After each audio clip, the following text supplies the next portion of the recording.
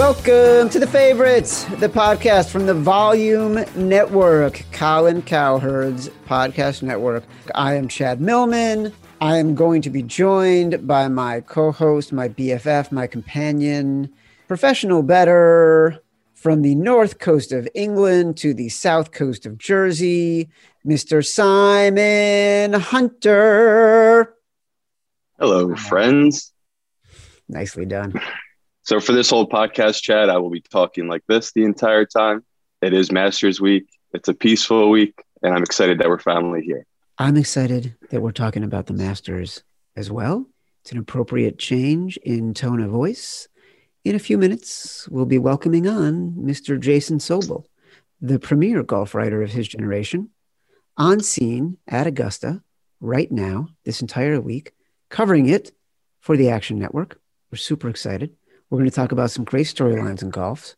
We're going to get our Masters bets and picks in, second Masters in 6 months.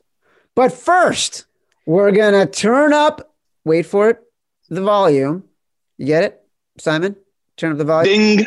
Yeah, so good. Because look, every single week, even though it's April, there's NFL news. And this week, the NFL gave us a doozy because we had Sam Darnold, 23-year-old, by the way, 23-year-old Sam Darnold, grandson of the Marlboro Man, getting shipped out of New York for second-round picks, for fourth-round picks, for fifth-round picks, whatever it is, doesn't really matter. He's out. He's going to a team that we all expected to pick up a quarterback, although Sam Darnold was not the guy. The Carolina Panthers. This has massive implications to me across the draft. It has implications across the rest of the NFL. It has implications regarding what is happening with Deshaun Watson and why he hasn't moved, which we thought would be the quarterback move that was going to get us betting on teams like Carolina or the Raiders or Washington, because we thought Deshaun Watson might land there. Clearly not happening anytime soon.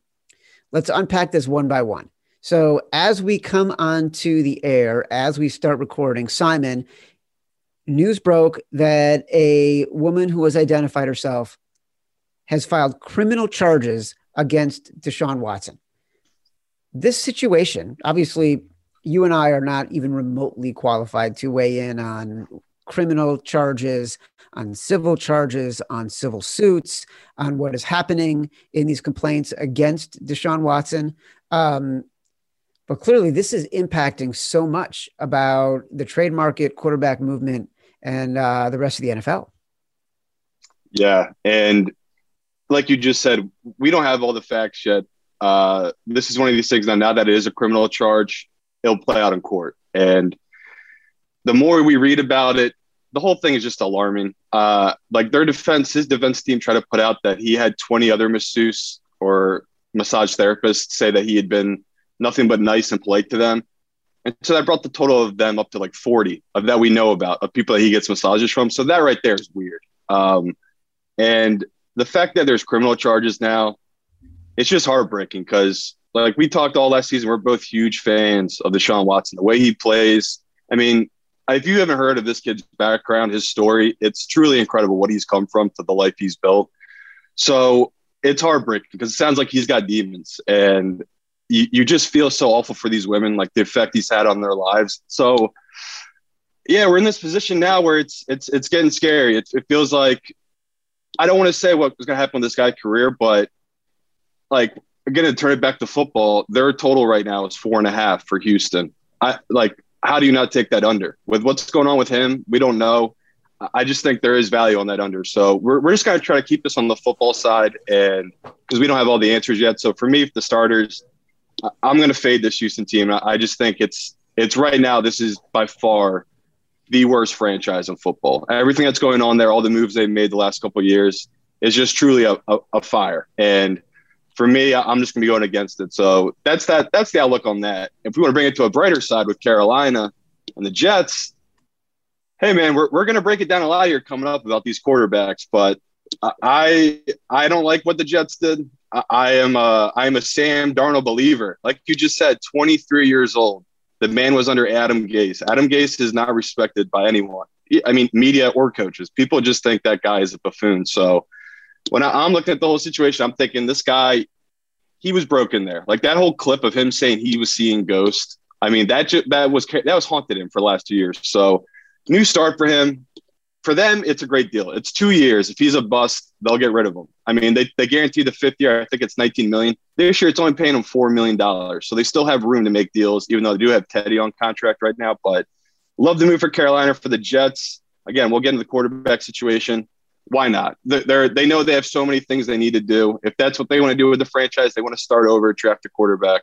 Who am I to say that's the wrong move? Because there is a really good crop of quarterbacks this year. So if Joe Douglas is a guy targeted he likes for the Jets, great. But for me, this is one of those where it pretty much just it lowers the value on the Jets' upcoming season. It's one of those where I'll be looking towards their under now, just because they're in a division like we talked about. The Bills have improved, the Patriots have improved, and Miami has improved. So the Jets feel like they took a step back. So I still look at them as the 4th seed in that division. But are you now looking at Carolina as a potential overplay? Like I already made, like we talked about, we already bet on teams because we thought they were in play for Watson. So I'm already invested in the Carolina. I'm going to hold off. I'm going to wait to bet their team total because I don't think there's going to be too much movement on it. Because I just want to see if they're going to do anything else. Because right now, I'm still a little uneasy about teams that have a guy like Teddy Bridgewater there and Sam. Like I feel like that's just awkward. That isn't. I know they say it breeds competition, but I don't really like that whole situation. So for me, I'm not going to touch them anymore. But it's still that division is still the Bucs. You know what I mean? Like me and you, we both think New Orleans is all right, but with Winston, we still think the gap between Winston and Brady is so huge that we still like the Bucs for that division. So yeah, I'm not touching anymore. What do you like about Sam Darnold? Why are you a believer? I've seen these little moments he has of off balance throws, pressure in his face that are true. Like you're just born with it. Like he has gifts. And at 23, the fact that he has 3 years of the NFL already under him, he knows what he's looking at. He gets the league. He just got moved to a different team. So he gets that it's a business. I just can't get over the fact that, like we're talking about this draft coming up, these quarterbacks, man, like Zach Wilson, I can't get over how much hype. Like his agent is the greatest agent ever. Like the fact that he has all these networks, all these guys pumping him like this. Go look at this kid's numbers. He played for 3 years at BYU. Okay, I get it. He had an incredible year last year. Look at the tape and look at the years before that. So it's one of those where this kid, I get it. I don't see any gap between him or Darnold. I think, honestly, Darnold coming out of college from USC, a top program against really good competition. When he came out, I had a higher grade on him than this Zach Wilson. So, again, I think that I'm excited for Sam just because he actually got a chance here. Where, like Rosen, he didn't get a chance. He was done. And it's one of those where it is scary when you're getting moved like these quarterbacks. But again, we have so much time to break all this stuff down for the whole summer. But you're going to see it. I'm going to be definitely harping up Sam Darnold because I just love what he's going into, the weapons on that team of Carolina. Well, look, you're right. We got a long time to talk about it. And Zach Wilson is right now the odds-on favorite to go to the New York Jets with the number 2 pick, which would mean we're going with Trevor Lawrence to the Jags at number 1, Zach Wilson to the Jets at number 2. And the way the Twitter sphere is talking about it, it could be Mac Jones, number 3, to the San Francisco 49ers. And it's just going to be an amazing confluence to see how these quarterbacks go, how these teams are impacted, and then what we are doing. Because like the trick to winning season win totals, the trick to winning futures is to bet it before all the pieces are done. So you can get the best of the number. That's what we've been trying to do since the season ended for the past couple of months. And at this point, I bet every team's future odds. So I can't lose. That's really it. Right. And that's, I'm not telling people to bet anymore because, like I said, me and you've already hit a lot of these. We've gotten the value. I'm not trying to give people out less value at this point in the season. Like we've kind of missed the window where the difference from right now until August, it might only be a couple hundred. So that's why I wouldn't worry too much about if you missed out on these odds because they're not going to change that much at this point. All right. Let's do what we came here to do, which is talk to a man who may be the most plugged in, the most connected, the most informed, the most celebrated, golf writer of his generation. I think when you talk about golf writers, you talk about Dan Jenkins, and then you talk about Jason Sobel of the Action Network, who is currently in a closet in Augusta, getting ready to record this podcast and hosting his Sirius XM radio show, for whom he will also be doing day-to-day golf coverage during the Masters. Yes, Jason. Hello, Chad. Hello, Simon. Two things. First of all, I think the intro needs a little work. Let's see if you can pump me up a little bit more. Secondly, yes, it looks like I'm in a closet right here. I will tell you, first of all, this is the most soundproof booth that I could find in the entire place. And also, I have basically turned this into my own office.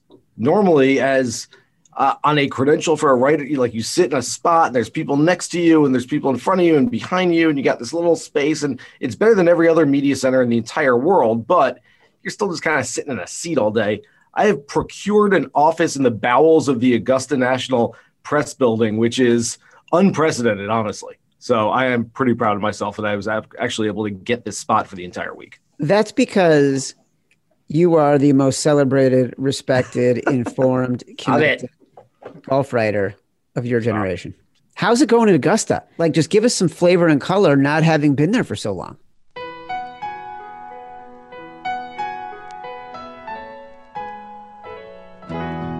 It's great. I was not here in November, so it's been 2 years to the week that I have been at Augusta, and every time it's like, going to Disney World for the first time. This place is amazing. Everything they do is just first class, top notch.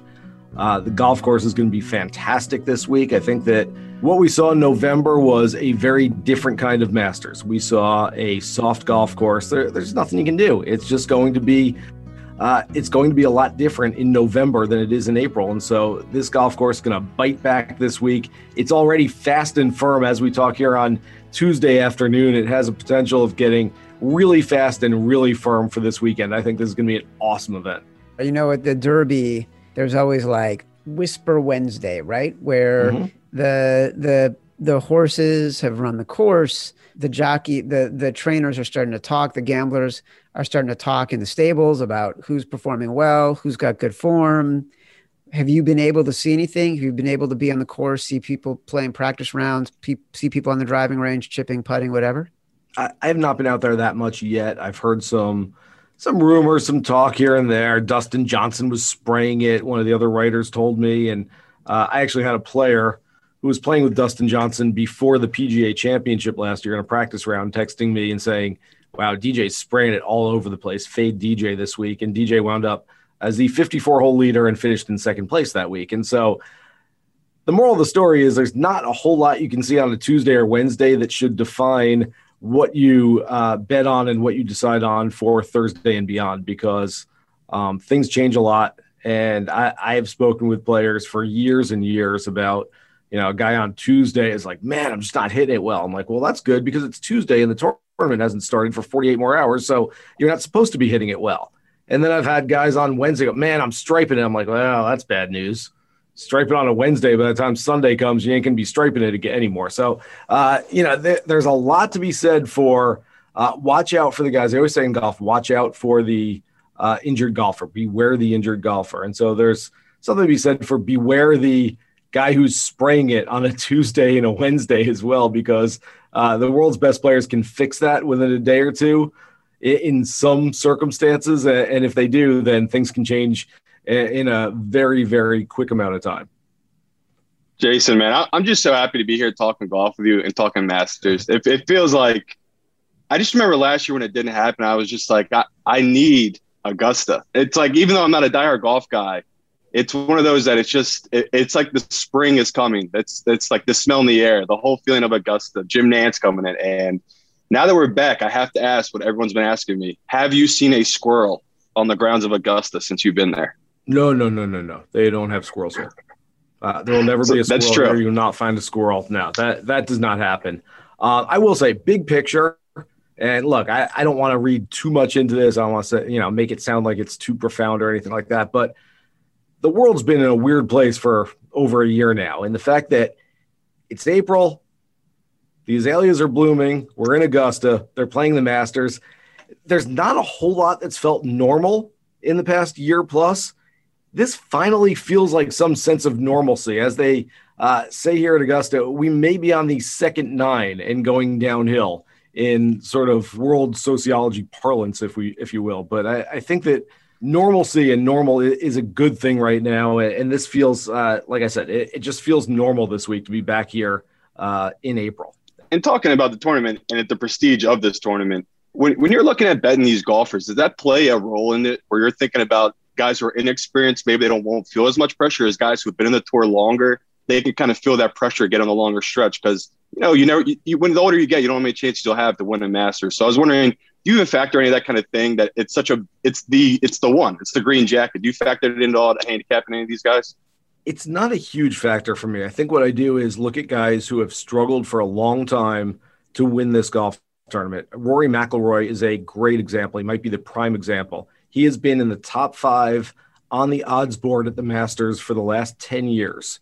And so that's a lot of really good, really consistent golf, a lot of really good finishes here at this event, and yet still searching for that green jacket, which would, of course, complete his career Grand Slam. He'd become the 6th player ever to join that exclusive club. And so you look at Rory and you say, you know what, there's probably a little more pressure, a little more stress on him every time he comes to Augusta because all of that is weighing on him, all of those close calls, those near misses over the years. On the other side of the spectrum, you look at a guy, there's only 6 players playing for the first time this year, but a couple of them are pretty good. Will Zalatoris is a guy that I like. Carlos Ortiz is not a bad player. And so you look at these guys and say, you know what, they're just not going to show up their first time and seriously contend for this title. They might play well, but they're not going to seriously contend. You're looking for guys in that sweet spot. Justin Thomas, again, another really good example. He's played in this event 6 times.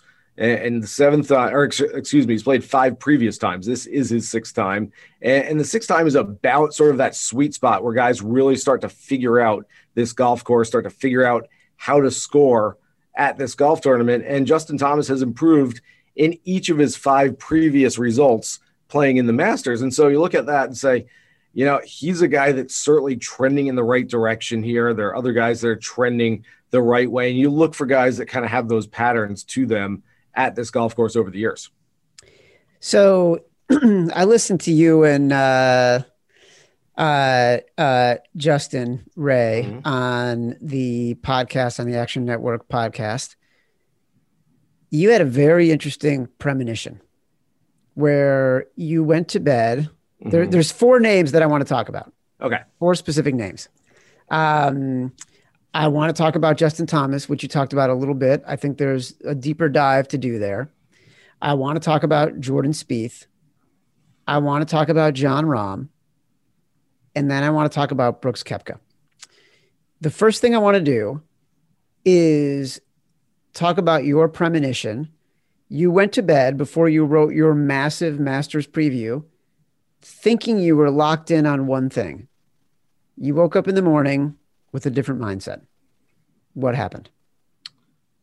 Okay, so the whole story is for weeks now, I've been planning to take Jordan Spieth as my favorite outright play here at Augusta.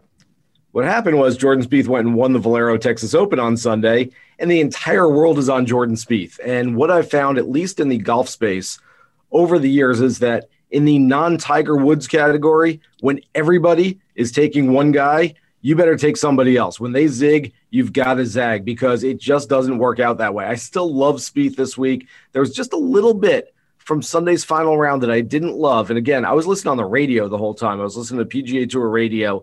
And so I wasn't actually watching it because I was driving up to Augusta. But they talked about him fighting that right to left ball flight and eventually just playing a fade the entire day off the tee. Well, Augusta National is a draw golf course. You've got to be able to work the ball right to left. If he cannot figure out in these 3 practice days how to work the ball right to left off the tee, I think that's going to be a little trouble for Jordan Spieth. That said, I still really, really like him. I don't really see a scenario in which he isn't at least on the leaderboard and in the mix coming into this one. So I was planning to take Jordan Spieth, and then I started driving. Jordan Spieth started winning, and I started thinking, and I'm like, man, Jordan's going to win this thing, and everyone's going to be on Jordan. I can't do it.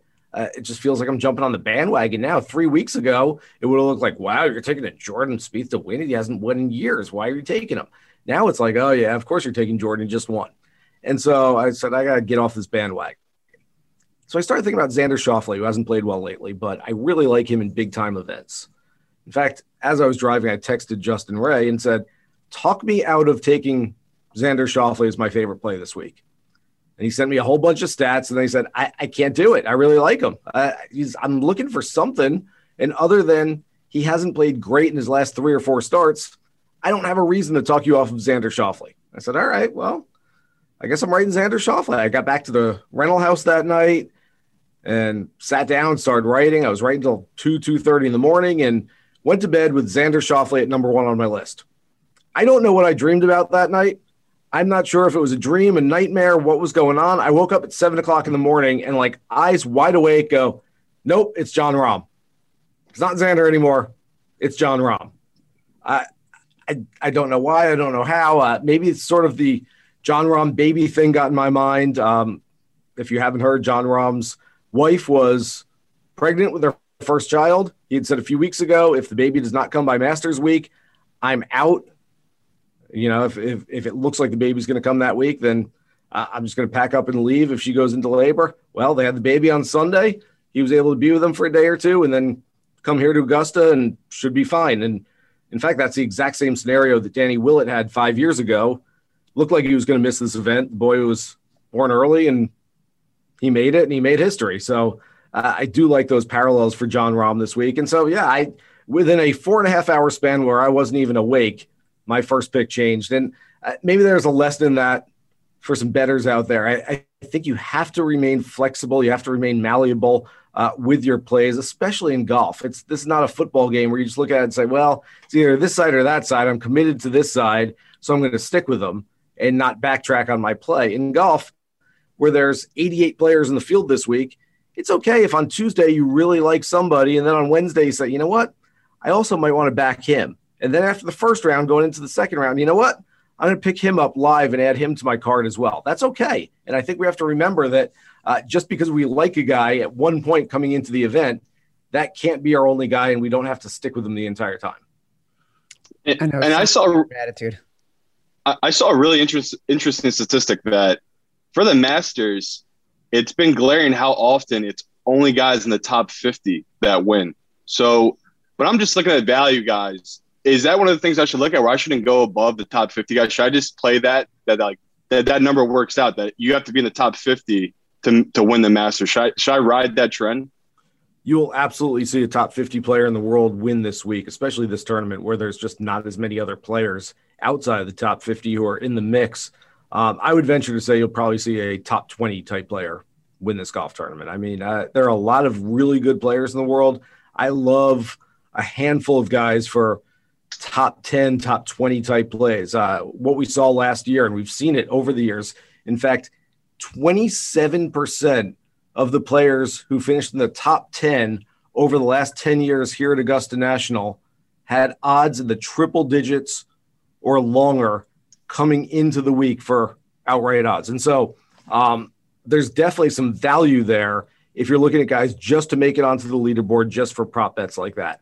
If you're looking for a winner, I just wouldn't look that far down the line. I wouldn't look past guys at, for the most part, 35, 40, 45 to 1. There's a couple of guys who are experienced. I just think their numbers are too big right now. Adam Scott has been drifting to about 75 to 1. I think he's still a pretty decent play because that guy can win a golf tournament any given week. Jason Day, who's close to 100 to 1 in some books. I think there's some value on Jason Day, who can, again, any given week go win a golf tournament. But for the most part, if you just want to sprinkle a bunch of big play outrights that, you know, hey, if I win, I'm going to get rich this week, we'll see what happens, they're just not going to hit. Save those for the Texas Open. Save those for the RBC Heritage next week. Save those for the events where those players can indeed go out there and have a chance of winning. It's not going to happen this week. If you really want to dig deeper and find some guys that you like at bigger prices, just take them for top 10s, take them for top 20s. I think that because there's so many bets out there, because there's so many different books offering so many different things, you can find some pretty good prices if you shop around for guys to just fit those props. So you and Justin talked about, you mentioned Jordan Spieth, and you guys on the Action Network podcast talked about Spieth and his success at Valero this past week, but then heading into Augusta, one thing that stood out to me, and it's actually germane to the conversation Simon and I had before you jumped on, which was about Sam Darnold is only 23 years old, but he's already been in the league for so long that you have a feeling about, you know him, what his capabilities are.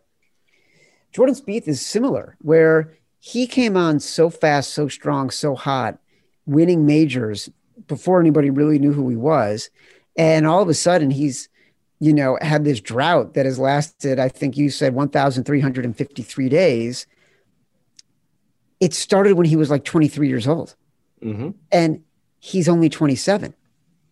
Justin had a stat on the podcast that he has led more rounds at the Masters than anybody except for the big three and Tiger. Am I accurate?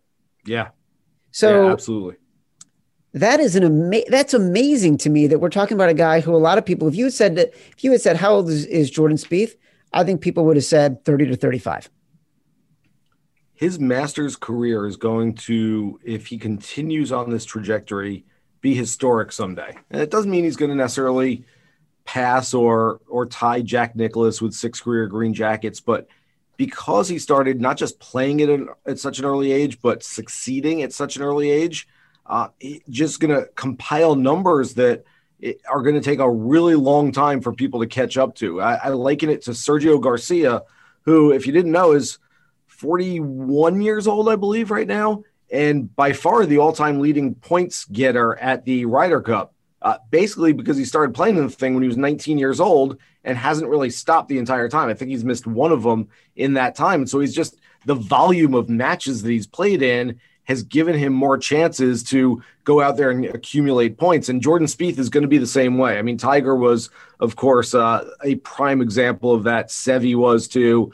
Nicklaus, of course. I mean, the greats of the game. But we put Jordan Spieth sort of on the same pedestal as those guys as far as success at a young age at Augusta National. And really, everything is trending for him in the right direction this week. I mean, guys talk about peaking 4 times a year. And Tiger has said this for 2 decades.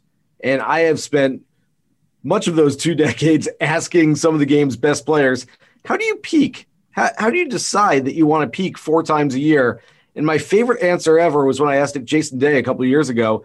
And he looks at me and goes, I don't know. I just say it because it sounds good because Tiger says it, but I have no idea how to get my game to peak. He's like, if I'm playing really well 2 weeks before the Masters, I don't go, whoa, I better slow down and save some of this. He goes, no, I just keep trying to play well. So there's no real way to make yourself peak 4 times a year. That said, Jordan Spieth is definitely peaking coming into this one. And this is the place where he wants to be peaking because his results tend to trend in a very, very good direction here.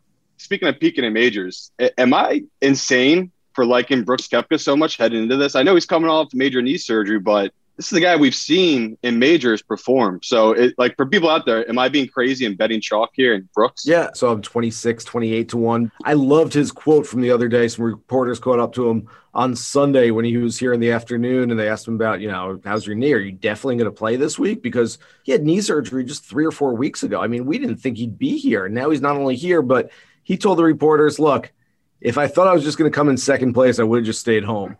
I mean, that is a Tiger Woods-like quote right there. I love hearing Brooks say that. And Brooks has been tweeting out GIFs and getting his chest puffed out against all these people saying he can't do it. No player in golf plays better with a chip on their shoulder than Brooks Koepka. Usually it's unfounded. Usually it's he's got a chip on his shoulder for what? Because somebody said he might not be the best player in the game. I mean, usually it's like, well, why does he have a chip on his shoulder? He's really good. Everyone knows he's really good. He wins majors. Everyone thinks it's great. There's no reason to have that. And yet this week, there are some people who are doubting Brooks. They don't think he can come back this quickly from the knee surgery. They didn't think he'd be playing. They don't think he's going to succeed. And Brooks has got this big old Bryson-sized chip on his shoulder. He's going to take that to the first tee with him. And I don't doubt. I think, Simon, the key for Brooks this week is come out and play just an even par round in the first round. Just get out of there and feel okay and play well and get a sense of competition again. Second round, 70, 71 is fine. 1 or 2 under. And he might be in 30th place going into the weekend. And if he is, I'm going to hammer Brooks live because he can go 68, 68 on the weekend. That puts him at 9 or 10 under.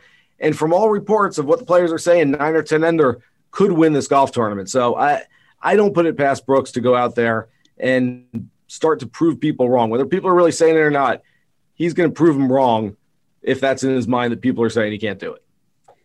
I love how mad Brooks Koepka and Bryson DeChambeau are. What are they so Bryson's mad? not. No, Bryson's not mad. He swings. He might be a mad scientist, but he's not mad. He swings mad. Yeah. Did you see him at the range yesterday? It was like staring those, at him like, what are you doing? It was like those old Babe Ruth movies where Yes. it's sped up in black and white. Yeah. It doesn't even look like he's doing a sort of form focused mechanical golf swing. It just looks like he's, happy fucking Gilmoring out there. Well, he said today it was a good workout. He was in the interview room and he said, I just, want to get a good sweat out there, a good workout. Sure. I don't know. Look, we all know that length is a major advantage in this game. If you can hit it further than everybody else, you are going to have a huge benefit over the rest of the field. I think that works less at Augusta National than most other places. It was a brilliant plan for Winged Foot last year for the U.S. Open. Honestly, it's a brilliant plan for every U.S. Open. Bryson should win 5 of the next 10 U.S. Opens. That's the golf tournament where his strategy is just going to work better than everybody else's. Everyone's going to miss the fairway because the fairways are really narrow. And so if everyone misses the fairway, I'd rather have the guy who's hitting a ball from 160 in the rough than 210 in the rough. And that's exactly the advantage that Bryson gets from having that length off the tee. At Augusta National, it doesn't quite work. This is a second shot golf course. Now, his iron play has been really good this year. His putting has been really good this year. Traditionally, his putting is not good on this golf course. And so I don't love Bryson this week, but I think he's a prototypical high floor, high ceiling, low floor guy this week. I think I can see anything from Bryson winning by 5 to missing the cut this week. And that's what makes him so intriguing as sort of an X factor. I guess I just feel like I watch him swing and, there are people who play the long game and people who just go balls out, right? Mm-hmm. And I watch him swing and to me it encapsulates, here's a dude who's saying, fuck it. I don't care what this is going to do to my body. I don't care what impact it has on the length of my career. I'm going to swing as hard as I can, win as many golf tournaments as I can. It doesn't matter how long I end up playing. This is how I think I can win the most in the shortest amount of time. That's the biggest criticism of Bryson is that the people, the public, the common man will sit out there and say, dude, he's not going to be able to do this for 20 more years. Hold on. I'm not criticizing it. I'm saying I'm not saying you. Yeah. I'm not saying you. I'm saying just the public. These are the tweeters who will tweet me after I tweet something about Bryson. Oh, he's not going to be able to keep this up forever. To which I know Bryson would say, actually, I've asked Bryson. Bryson says, well, I'm healthier now than I've ever been before, so why can't I keep doing it? Which is a fairly good answer. And my answer to it is any of us in our careers, if you have a chance to strike while the irons are hot and you have a chance to really build on something in your career, and you know that, hey, I might not have great longevity, but I might be able to retire at an early age after giving it all I had and making as much money and making the most out of my career in my prime years. Who's going to say no to that? And I love what Bryson has done. I spoke with him for an article last year that we wrote sort of based on our de facto slogan with the Action Network, bet on yourself. And I said, Bryson, you've bet on yourself here in your game. You were a top 10 player in the world and said, you know what? If I want to become a number 1 player in the world, I need to change my body. I need to change how I train. I need to change how I swing. I need to change everything about what I'm doing. He did that knowing the risk was involved that he might never be good again. He might just become 40 pounds heavier and have a a really fast swing speed and never be able to make a putt, never be able to chip the ball, and may never find any success again. Within a year, within 2 years, he was a U.S. Open champion. He was a top 5 player in the world. So his bet has paid off in dividends so far. Now, I know that the Augusta, it's kind of not a crapshoot, but like you just said, there's always guys you can take long shot odds to finish in the top 10. Are there any guys that you really focused on that you're like, okay, I can see a scenario of this guy playing into Sunday and having a chance to finish in the top 10 that are like really good odds before the tournament starts?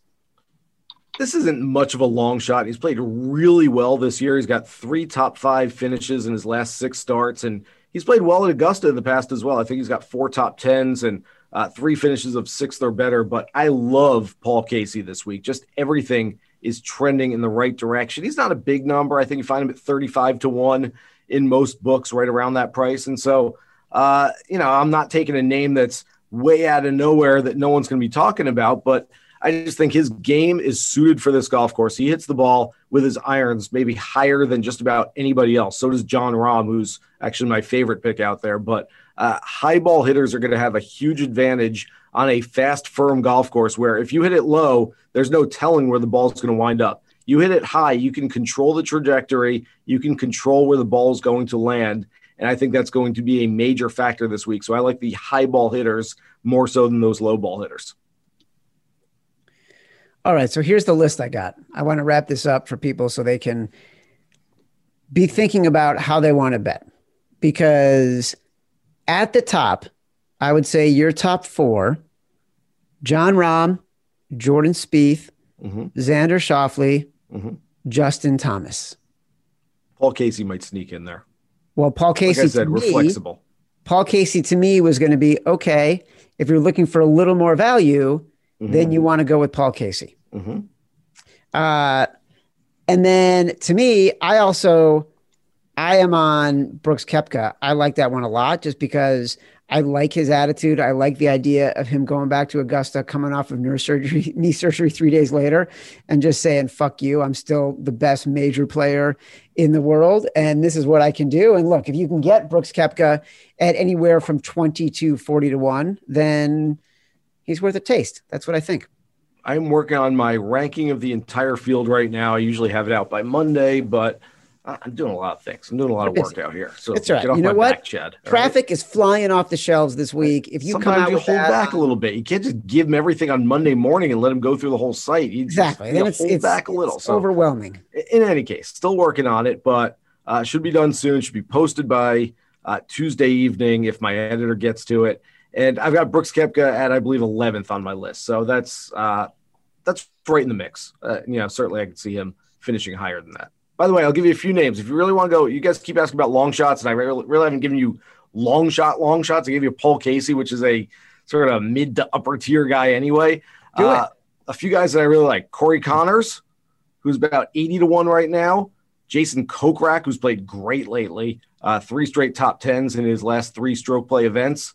Will Zalatoris, who's playing here for the first time. I have not seen a number for this, but if you can find a number at anything plus money for Will Zalatoris to be the low Masters debutant. I always think it's weird when they call him debutant, as if they're going to the ball on Friday night. But in any case, they call him Masters debutant. So if you can find Will Zalatoris as low Masters debutant at like a plus 120 to plus 150, hammer that. I really like that one. So there's some guys out there that you can find some value on. I don't think any of those 3 guys are going to win, but can they finish top 5, top 10?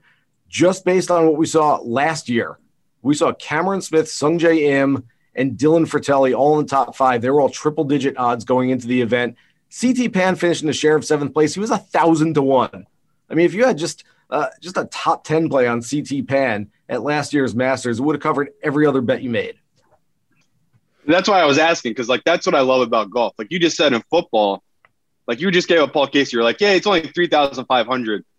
Me and Chad, like the odds of us hitting any bet in the football season that's plus 3,500 is maybe one every couple of years. So that was definitely when you said that. It's just like, this is why I love golf, man. I hit one golf bet out of maybe if I say I bet like 12 to 13 tournaments. I'm like you just said, I'm pretty much good as long as I'm betting 100 each time. Good for the season. So that's what I love doing, man. I'll probably bet like $500 to $1,000. Well, I'll do 100 on each guy, and a couple top 10, top 5 finishes, and I'll do 2 or 3 to win it all. And the golden age of Tiger, man, that was like, his odds always weren't great, but it was one of those where it's like, man, if I just keep investing in Tiger, I'm going to get the return. And we were all hoping that with Spieth. We were waiting for the next guy. Maybe it's Brooks or whoever's going to come along, the next guy. But it definitely feels like in this tournament, like you just said, it does feel wide open. Like you just said, you gave us a bunch of guys. It feels like there is no just one guy that really has the huge advantage going in. So I'm just really excited about betting these long shots because I do feel like there is opportunity this one. I feel like, and granted, I was really not betting on golf. I was trying to wear my journalist hat in the Tiger era when he was really in his prime. But I feel like betting on the game is way more interesting now than it would have been 15 years ago because Tiger was dominating. I went through the archives at one point. I think it was before Bay Hill last year, and looked at Tiger's shortest odds in the tournament. I believe he was either even money or like a plus 110 to beat the entire field, like to win outright at an event. It was maybe like one of the events like 2003 at Bay Hill or something like that, where he had won there 6 times already and was coming in on a heater. And it was like, how could you bet? And then you look at a football game and you say, well, plus 110. Okay, I'll take them on the money line. Yeah, that sort of makes sense. And so it's funny, Simon, I try to keep that in mind when I look at a guy like Paul Casey. It's like, well, he's only plus 3,000, plus 3,500. I don't know. I kind of want a bigger number that can hammer. And then you think about every other sport and you're like, I'm never getting a number like that anywhere else. So there is some value in taking those numbers. All right, fellas. So, you got to get back to work. Simon, we got to go make our bets because now we can do like we did with NFL futures and just bet the entire field for the Masters. I might have one more for you. I'm about to go do a one-on-one with Phil Mickelson as part of my radio duties. I just talked to Justin Thomas before we started this pod. After speaking with him, I moved him up from 4 to 3, I believe, for now on my rankings. About to go talk to Phil Mickelson, and I'll find out where I should put him. All right. Well, listen, there's never anything wrong with putting, a 10 spot on Phil Mickelson, if only because it would be worth the karma investment to see him win and what the interviews and the celebration around Phil Mickelson would be, because there's no better friend to gamblers in all of sports than Phil Mickelson. Phil would put 10 on you, so you should put 10 on Phil. Exactly. That's exactly right. All right. This has been the Favorites Podcast from the Volume Podcast Network. The Volume is now on YouTube. We'll be uploading new episodes and clips daily, including some past interviews and moments from all of our shows. Go subscribe to our YouTube channel at youtube.com/The Volume. For Jason Sobel, for Simon Hunter, I am Chad Millman. Download us from Apple Podcasts, from Spotify, wherever you get your podcast. We will be back on Thursday for the best podcast in the world, the Matt Mitchell produced Thursday Thunderdome. Until next time, love you.